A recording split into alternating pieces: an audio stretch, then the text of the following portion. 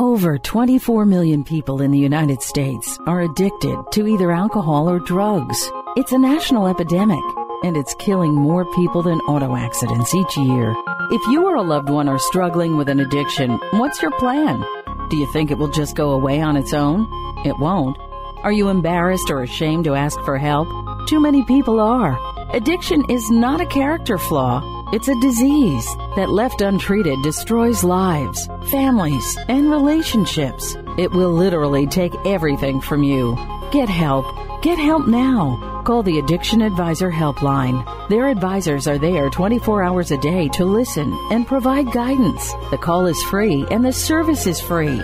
Call the Addiction Advisor at 800-278-9402. That's 800-278-9402. Again, 800-278-9402. That's 800-278-9402.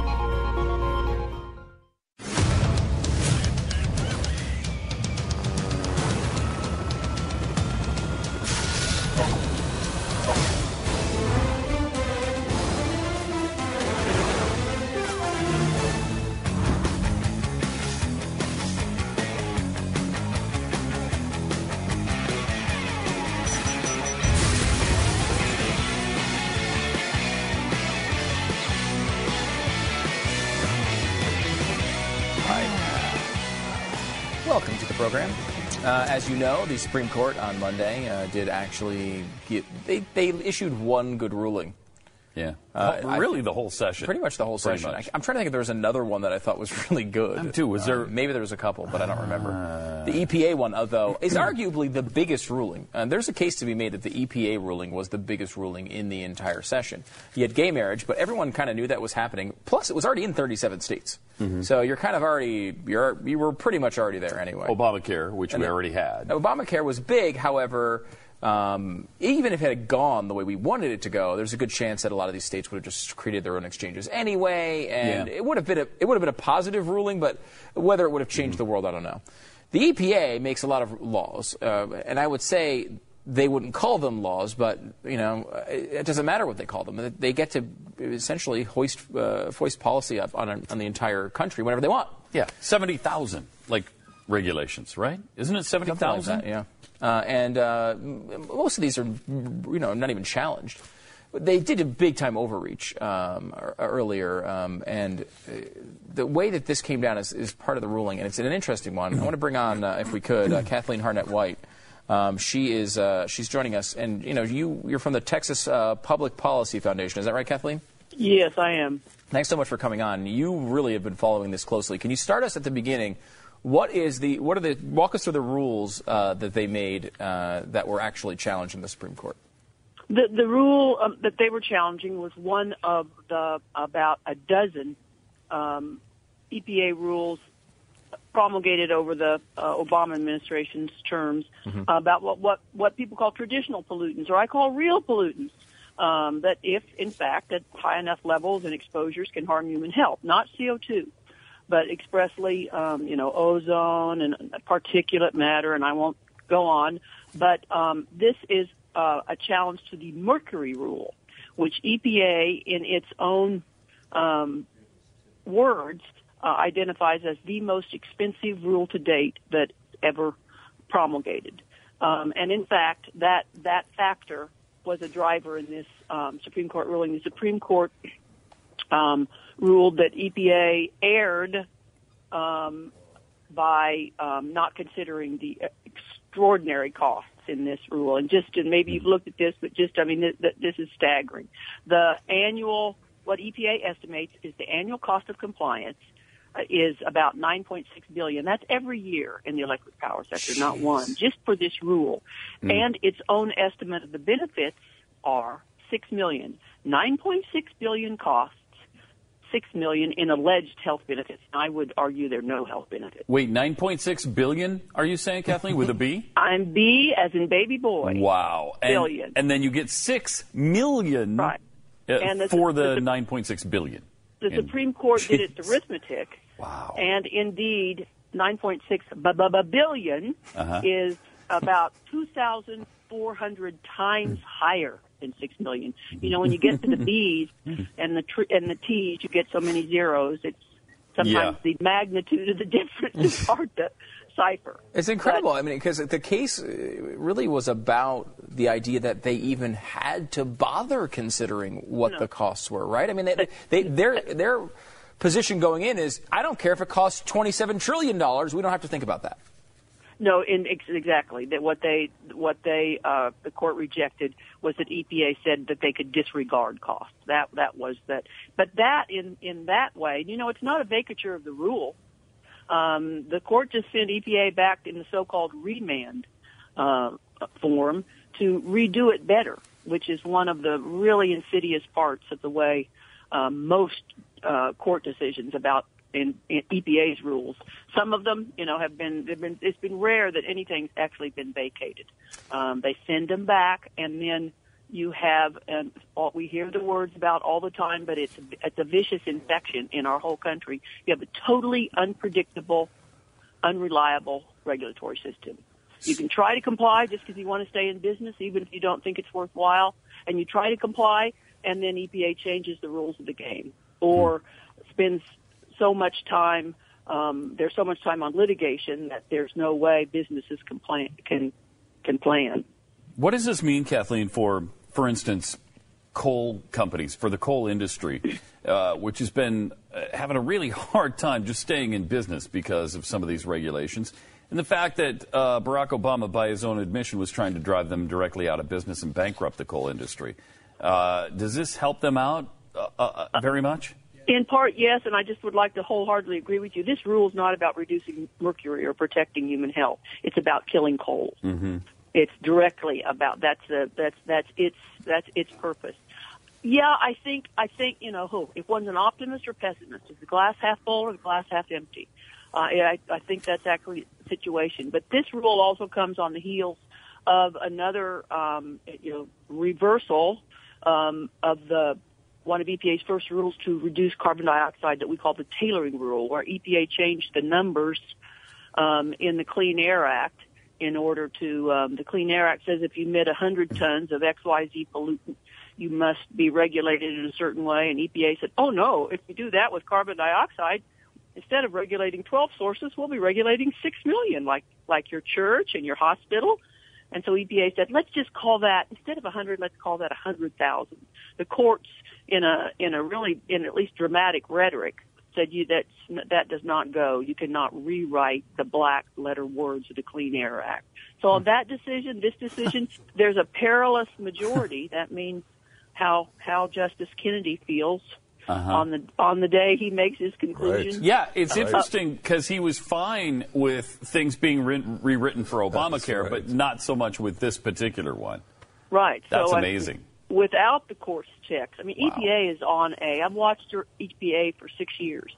For 30 years. I was chairman of Texas Large Environmental Regulatory Agency for 6 years. I've been inside hassling with EPA all day about the state's big ozone plan and all that.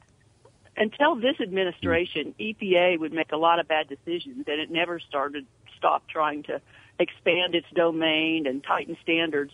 But there's an exponential difference with this administration, and nothing has been stopping it. Nothing has been stopping it. Is this something you've noticed? Cause there's something I've kind of noticed as far as the way the court operates, which is when the conservatives and the conservative side, as in this case, wins a judgment, as you kind of pointed out, it gets sent back down.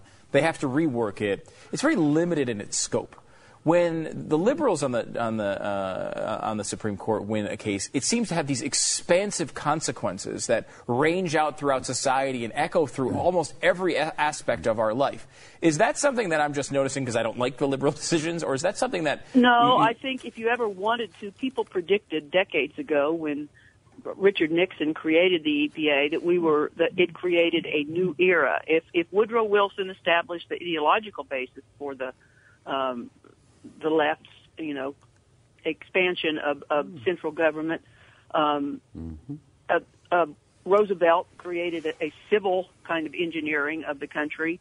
LBJ created a kind of social engineering of the country. EPA created economic engineering, which is the entire country.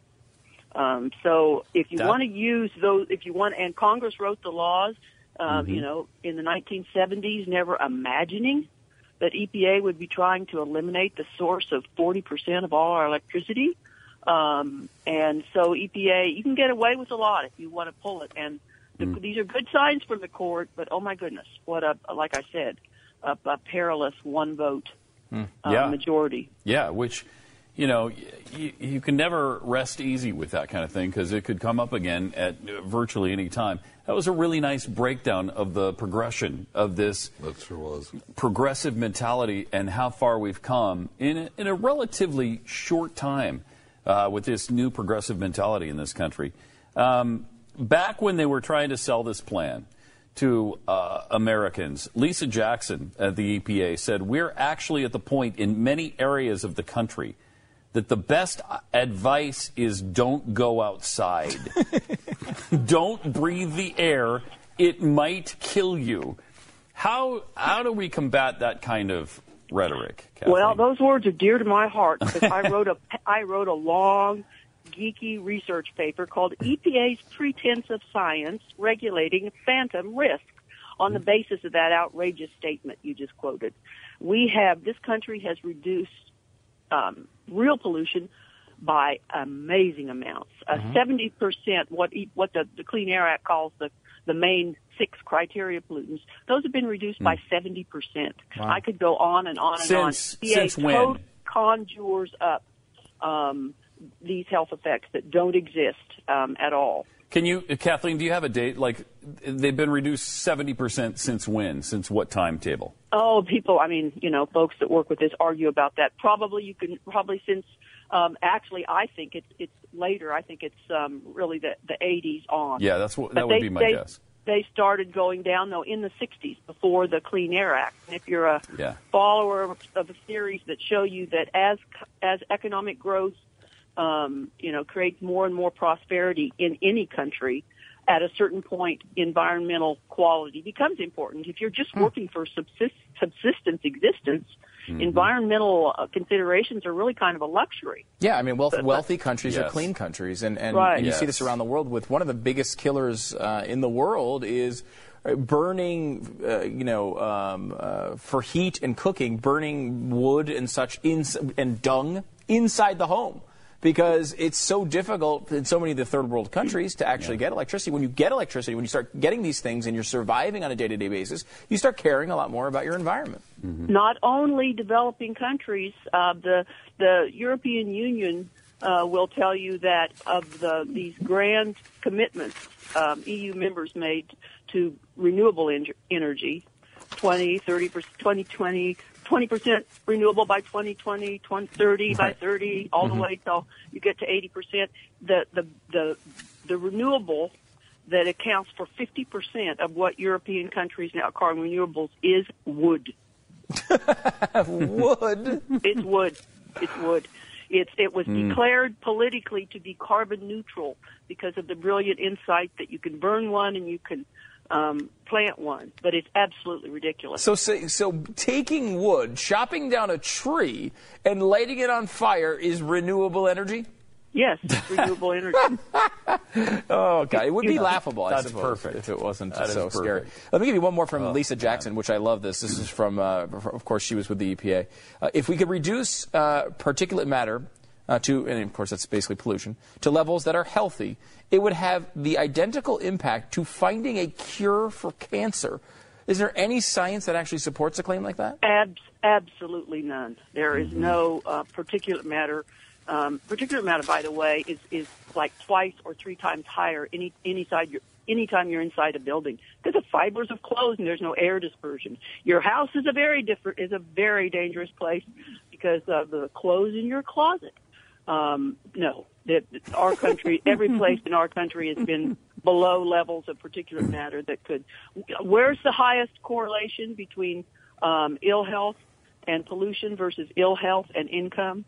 The correlations on health are very, very gauzy. Yeah. Those on income are very, very high. Let me give you some other stats cited by the EPA.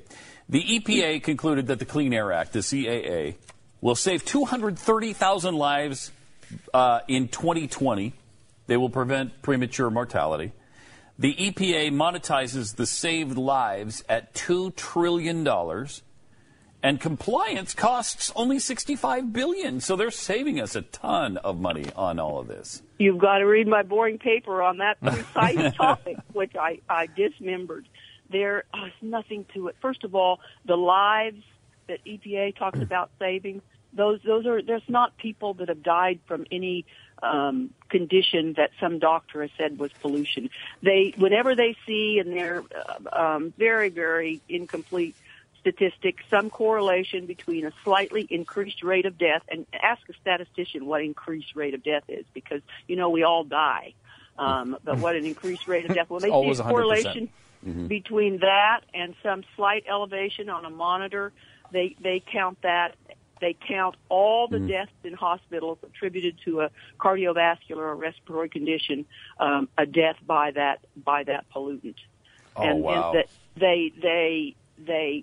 there's no such thing. The lives they're talking about are statistical contracts. Their little statisticians find some number from those correlations, and that creates a statistical life. And this, I could go on and on, but a clincher, the average, insurance companies in their actuarial tables try to make estimates on lives gained and lives lost, and average age for this and average age for that.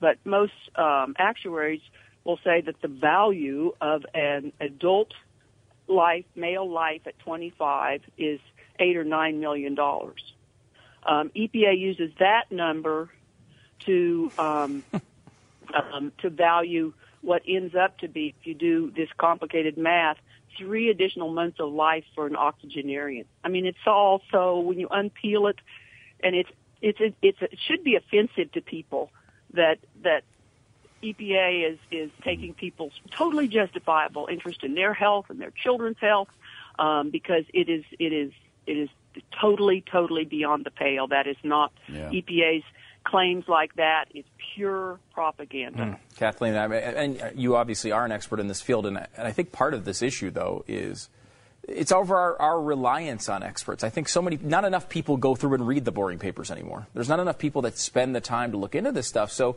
when some, smart person is telling you, well, this is going to cost millions of lives, people just sort of accept it and move on with their day. And it's really, you need to do more homework than that at this point. I understand that, and there's no reason why people should. I mean, it just, if I really think I'm not passing this off, but our national leaders could take this up. And you know what? And particularly the U.S. House in the previous Congress, they had scores of hearings just about what we're talking about.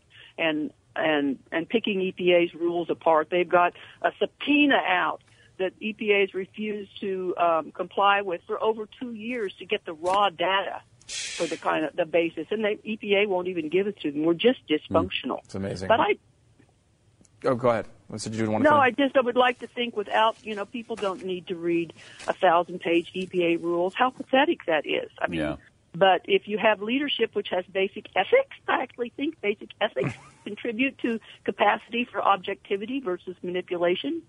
If you had that sort of perspective, that person could reveal, the absolutely hollow suit that is EPA's claim about current levels of pollution in human health. Well, now you're getting into crazy town. We're never going to be able to get there. Okay, that's just not going to happen. We're always going to be bad. We will give you some bonus points, however, for bringing up Woodrow Wilson on this network. Yeah, that's awesome. Thank you. Awesome. Thank you. Kathleen Hartnett-White from the Texas Public Policy Foundation, thanks so much for coming on the program. You're welcome. Thanks for having me. Thank you. More Patents Too is just around the corner.